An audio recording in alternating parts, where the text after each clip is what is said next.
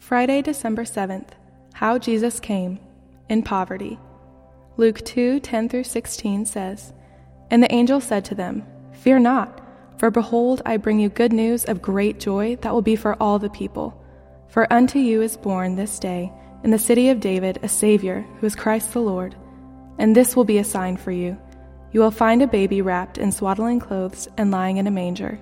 And suddenly there was with the angel a multitude of the heavenly host, praising God and saying, 'Glory to God in the highest, and on earth peace among those with whom he is pleased.' When the angels went away from them into heaven, the shepherds said to one another, 'Let us go over to Bethlehem and see this thing that has happened, which the Lord has made known to us.'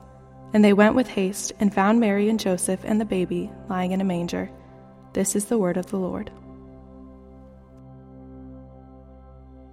No shortcuts or privilege. That's how our God entered the world.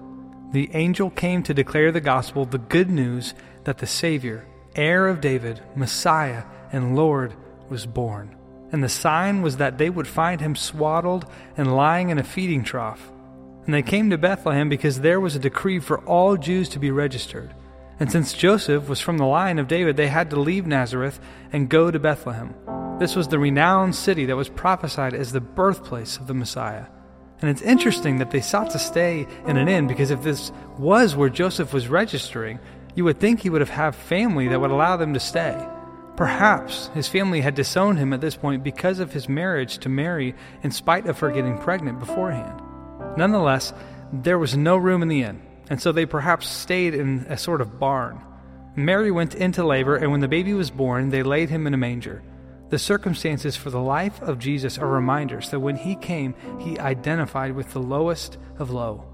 He was born into nothing, and he would ultimately die a criminal's death so that he could relate with every single person on the earth. No matter who you are, no matter your circumstance, God understands from personal experience the depth of human suffering, and he will take it completely upon himself to redeem it. What can you give over to God to redeem this season? Take some time and consider.